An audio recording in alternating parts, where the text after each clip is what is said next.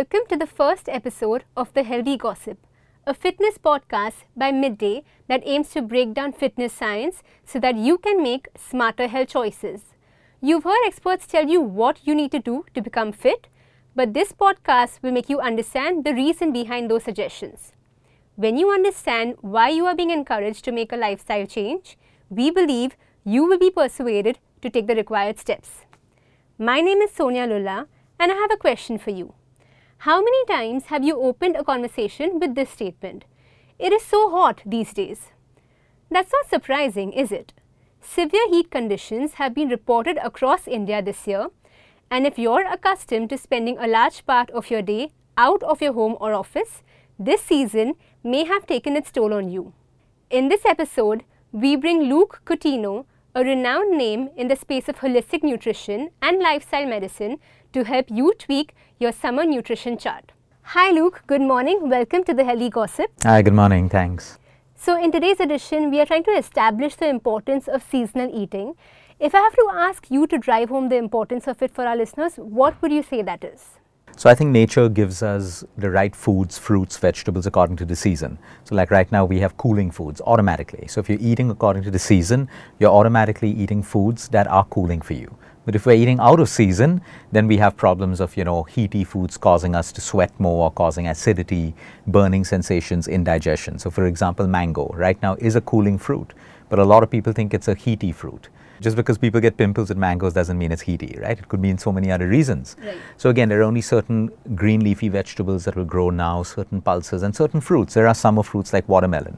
So although watermelon, you may get it throughout the year, it's not really something that you would have in the cold season because it's a cooling fruit. Good. So the importance of seasonal, if we really want to eat according to our digestive system, our skin, our hair, our hormones, we should follow exactly the foods, fruits, legumes, lentils that are growing particularly in the summer season, which is right now. Are there some disadvantages of consuming frozen foods? There's no disadvantage, but it's just that you're not doing it seasonal. Correct. So for example, there are cooling foods like yogurt, for example. During the day, it can keep you very cool, but after sunset, it could give the same person a cold. You could have mucus fill up in your nose. So if it suits you, you can do it. Freezing vegetables, freezing fruits can also retain a lot of their nutrition. So it's not a problem. People freeze mango so they can have it whenever they want to later. It's really not a problem. But there are health benefits of having foods that grow seasonally. And of course, fresh is always preferred if you can have it fresh. But frozen retains. Like green peas actually have more nutrition in the frozen form rather than the fresh form. Because from the time they pluck it and then they load it on trucks and it reaches the packaging and warehouse, it's lost a lot of its nutrition.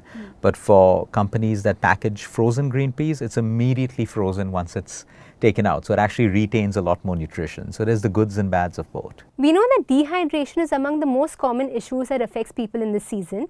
And we also know that the lack of water and electrolyte imbalance can have obvious repercussions, like maybe lack of energy or dizziness. But can you highlight the other aspects, like its effect on muscles or belly fat, that people don't normally know about? So dehydration causes an electrolyte balance. Even a 1% drop of water in your body will affect everyone, no matter what. So electrolytes like potassium, chloride, sodium, all of these, they control impulses, not just weight and not just hormones, but your brain. So that's why sometimes you feel delirious if your sodium levels fall. Yeah. So in hospital, they'll put you on an IV so that your sodium levels come up. It affects your heart because potassium is required for heart function. Like you rightly said, for muscle, it doesn't really decrease muscle, but it affects muscle contraction. So it's not just about your muscle tone, but your heart is also a muscle. So a slight drop in potassium or sodium can also affect how your heart works, which is why when you go for your blood test, there's always an electrolyte panel that you look at. You see your sodium, your potassium, your chloride levels.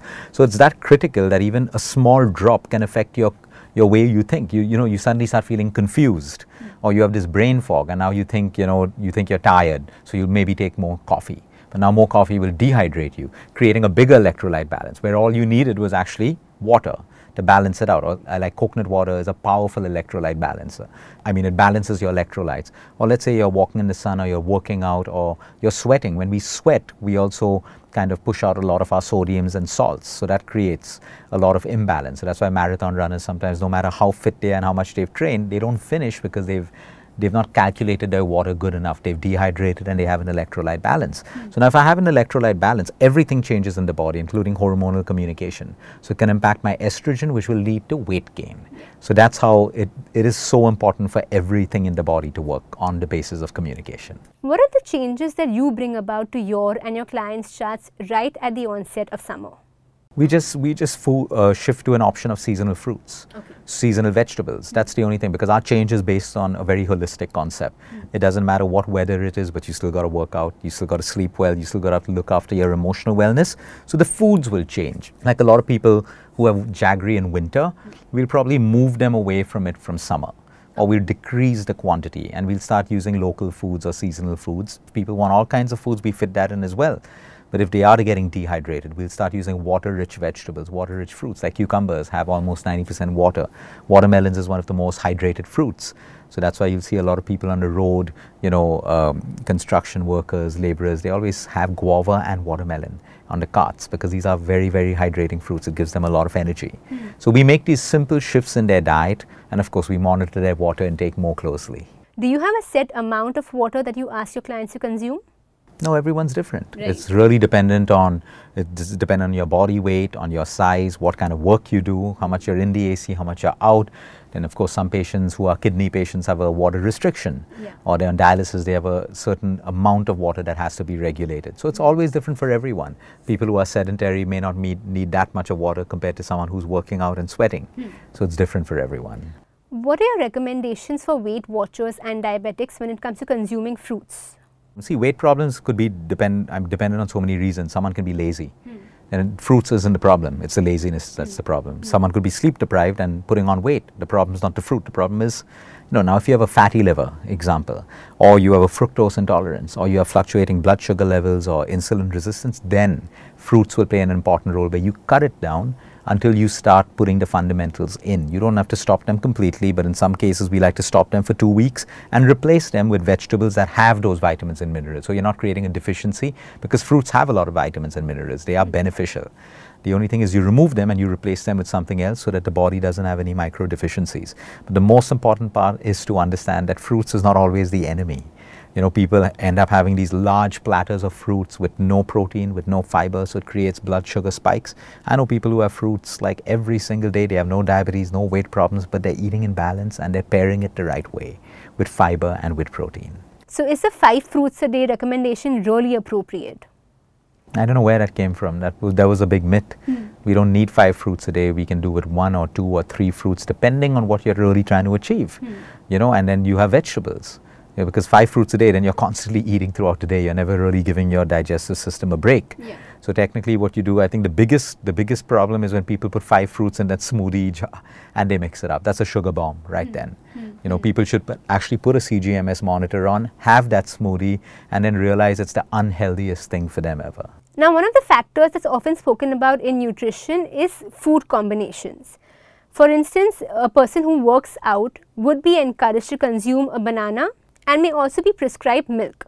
But when you talk about a banana milkshake, that's usually a feature on the diets of those who are looking to gain weight. So are these claims unfounded? It depends on people, it depends on everyone. Like there are concepts of Ayurveda that says don't mix milk and fish, which actually makes absolute sense. But there are people who have milk and fish all the time and nothing happens to them. See, everyone is different. We look at a suggested pairing of food. If you want to look after your metabolic health, what is metabolic health? It looks after your weight, your BP, inflammation, immunity, everything. That's your metabolic health. So today a lot of fit people die.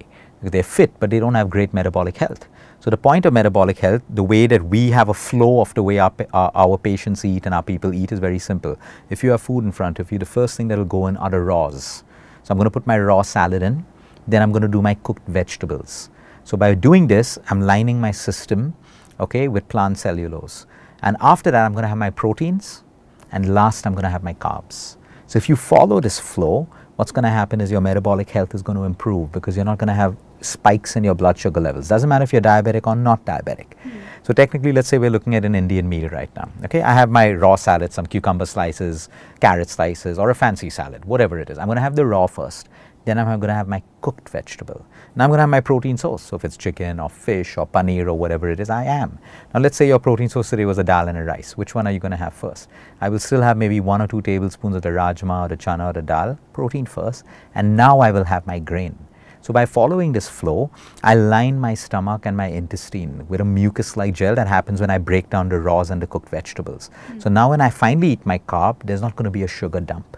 But if I eat my carbs first, there's a complete sugar dump and a spike in my blood sugar levels. And that's what affects aging, skin, metabolic health, lifestyle diseases, and everything else.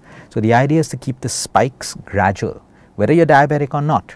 Diabetes is fluctuation, but today most people have. So you're constantly eating, you're spiking, crashing, and that's why you feel more hungry and you keep eating throughout the day.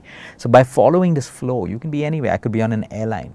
Okay, and I just got a very limited food. I can still see, is there something raw? If there's nothing raw, can I take first the cooked part before I put the carb in my system? Or can I take the protein first and then put the carb in my system? So it's all about, it's science. It's basically science, anatomy, and biology working together. What goes in first? That's important. So if you start your day with a donut or like a muffin, it's the worst thing you can do. You started with a fruit juice or a smoothie with fruits in. Now you can understand what's happening. Sugar spike doesn't matter. You are still going to have metabolic health issues. Now, even though their benefits have been established over and over again, we know that sweet basil seeds and fenugreek seeds are not consumed in the desired quantity. Can you talk to our listeners about how beneficial these are? Most people in the Indian household is looking at fancy stuff like chia seeds and stuff like that. It exists in everyone's kitchen, but it's considered, oh, that's a poor man's food. It's a spice that people look down upon, but it's actually a superfood. So using basil seeds, sweet basil seeds in summer is one of the most cooling seeds that you use. You know, you find them in your faludas, or people just soak them in water, they swell up. It's great for constipation, it's great for gut issues, but people want more fancy stuff, laxatives and fiber gel capsules and all of that stuff. Fenugreek is in everyone's kitchen. It's one of the most powerful seeds when it comes to diabetes, when it comes to skin, when it comes to hair, when it comes to digestion. But when people are moving to white pastas and white sauces, there is no requirement for a fenugreek going into this. But if we're going back to our roots, have your pasta, but you're having your basic Indian food, your curries, which have all of these garam masalas that contain fenugreek, that contain basil and all of that stuff. We're literally going back to our wisdom that actually maintained health before people started following all of these, fancy foods and superfoods, and it's not really helping with the statistics of health right now. Right. So these are fantastic seeds. They're very cheap, inexpensive, and it can be utilized every single day in people's diets.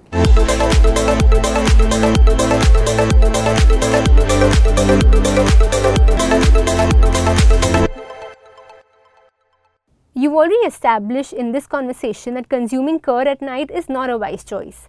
What are the other common mistakes that you see people making when it comes to having certain foods at the wrong time? Any food consumed after 10 o'clock is the wrong food for the human body. Okay. Any late night meal is the wrong food, whether it's healthy or whether it's unhealthy. Because after sunset, 3 to 4 hours after sunset, our ability to digest food is at its lowest. Okay. Now people are working shifts and people are doing it. It's okay because they're on a new circadian rhythm. But today I'm eating at 8, tomorrow I'm eating at 12 midnight. Tomorrow I'm eating at 9, then I'm eating at 10:30. All of these people will either have acidity problems, digestion problems, or sugar level problems. Now, do they need pills to fix that, or do they need to just change the way that they eat and the time that they eat? So late night meals, whatever it is bad for you.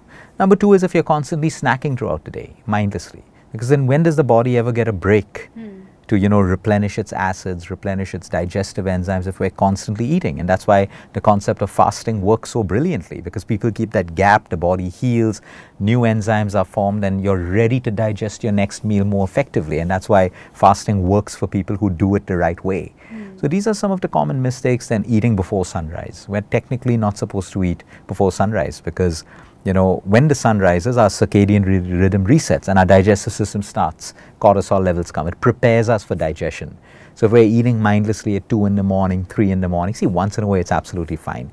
But if this is becoming a habit, it is definitely going to have a negative impact on our health. Do you think it is the food or the incorrect ways of consuming food that leads to inflammations? It's everything. So pollution. Today in Mumbai, we have worst quality air in Delhi on many of these days in the month. I track it every single day because we have lung cancer patients, children with lung issues. So I'm always looking at our air quality index to see what's happening, because if you have a patient who's coughing, you can relate it. So inflammation is being caused by the air that we breathe today, quality of air. Of course, the wrong foods are very simple. Your refined oils, your junk food, your deep fried foods, your fast foods and stuff, and white sugar. Too much of it is creating inflammation. But then there are also anti-inflammatory foods like your turmerics, your vegetables, your fruits and all that bring down inflammation. Stress absolutely creates inflammation. Chronic stress, not day-to-day stress. Like I'm chronically stressed about something, negative about something, it will create stress. Overtraining. A lot of people try to punish their bodies with exercise because they've eaten too much or they're guilty and all of that stuff. Overtraining will create inflammation. Undertraining and a sedentary lifestyle will also create inflammation. Now, if we're sleep deprived, our inflammation is higher. If we sleep well, because it's when we sleep that the body actually reduces inflammation. And then, of course, there are certain drugs like chemotherapy, radiation, heavy steroids that can create inflammation as a side effect, but that can also be managed. So there are a lot of factors around us that create inflammation. So obviously then the recommendations that you would have for someone who wants to reduce inflammation will depend on what among these factors is affecting them. But do you have like some basic tips for anyone to deal with inflammation? Start off with a few anti-inflammatory foods like your turmerics, your spices like your gingers, your cinnamons, your cloves, which goes into a garam masala if you're eating a balanced meal anyway. Okay, exercise, being gentle with yourself. If you're overtraining, like sometimes you overtrain for a particular thing, but you have to also supplement. You have the right vitamins. Most people are overtraining today on bodies with low vitamin D3 levels. That's an inflammation bomb right there. So we look at their blood reports. We try to get, do you have the basic levels to do the kind of training program that you want to do? Your exercise program, how much of water, dehydration will cause inflammation again. So with stress, it's always about people, especially in Mumbai city, accept that, our lives are stressed, this is how it is. That's exactly how it's going to be. We shouldn't be satisfied with mediocre. We shouldn't be satisfied with average, because that's exactly what you're going to be. And that's exactly what you're going to get. And that's exactly what the city gives you, if that's what you expect.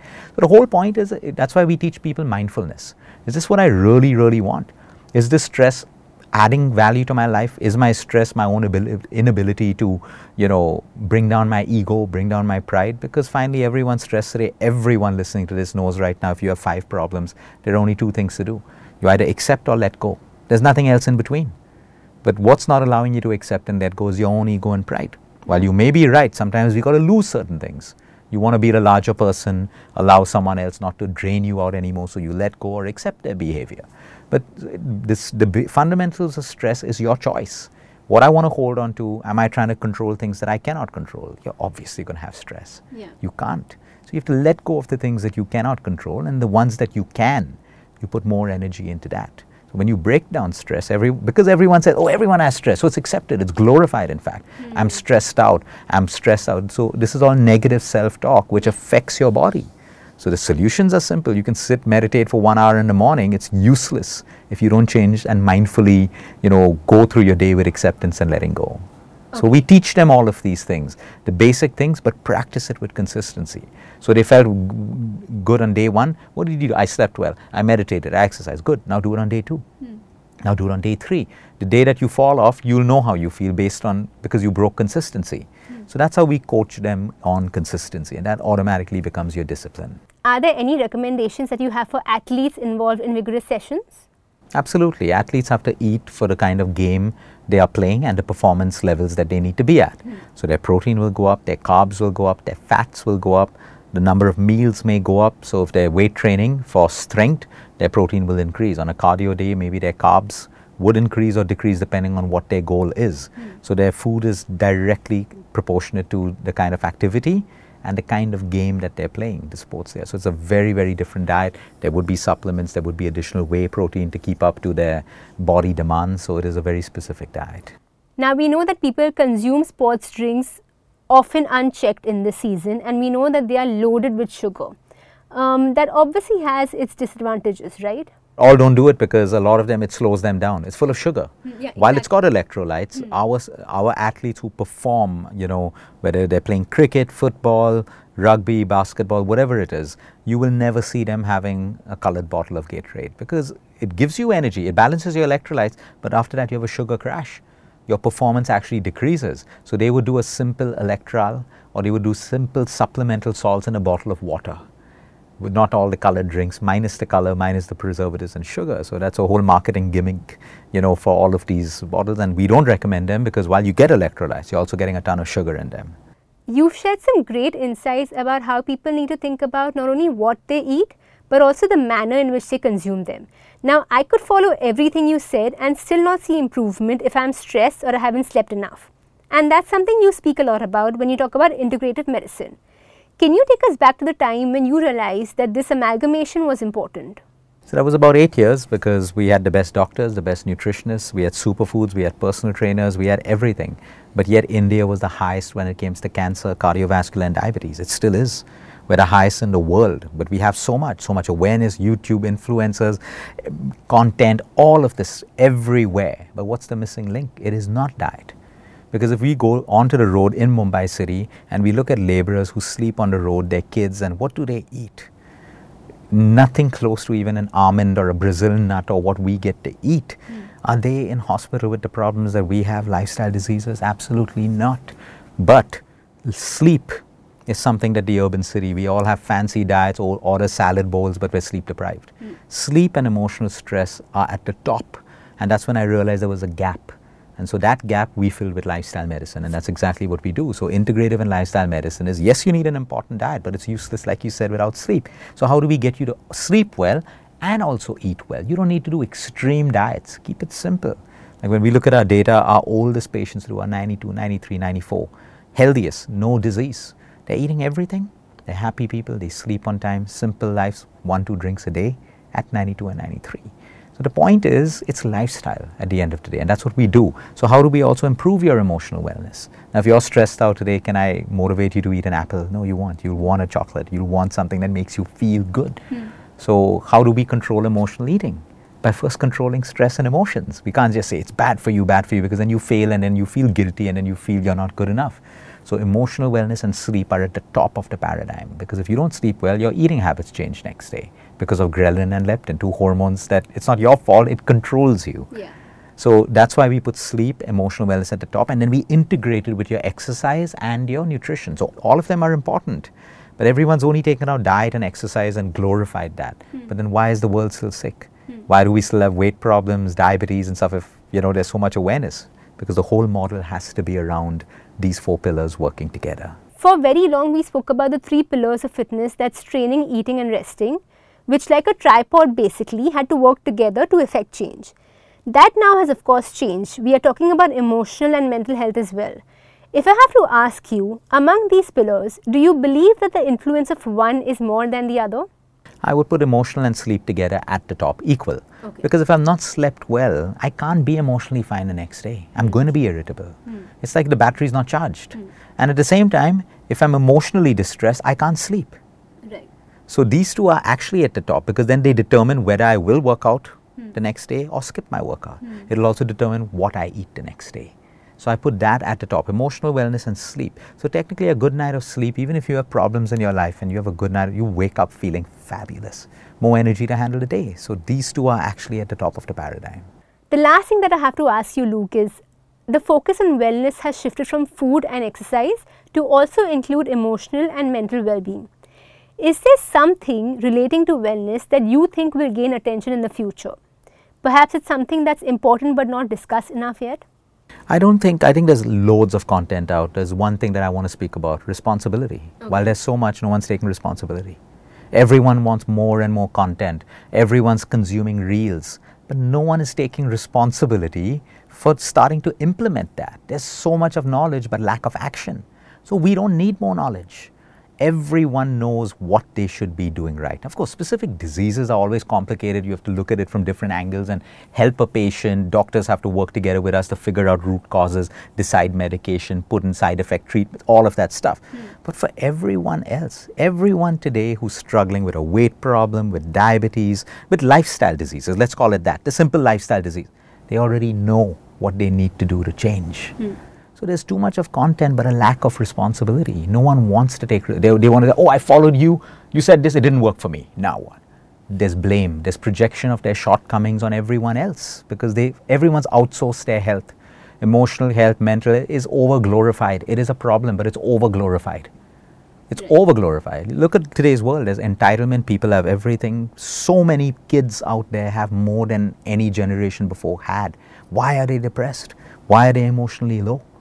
The system lacks discipline and consistency. There's so much of consumption but no action. So I would say the problem is not a lack of content. There is enough of content. If people want more complication, in fact, it's becoming complicated because now everyone's spoken the same thing. So now how can I be different by speaking something complicated? But is that complication even necessary when you're not doing the basic fundamentals? So I always tell people, if you got the fundamentals in place, great. Now if you're still having a problem, we can take a step into a little more complication. But if you've not got the fundamentals in place, what's the point of more information and content? So the word is responsibility. Thank you for these wonderful insights, Luke. Thanks. I hope our listeners found it insightful. Stay tuned for more episodes on www.mid-day.com.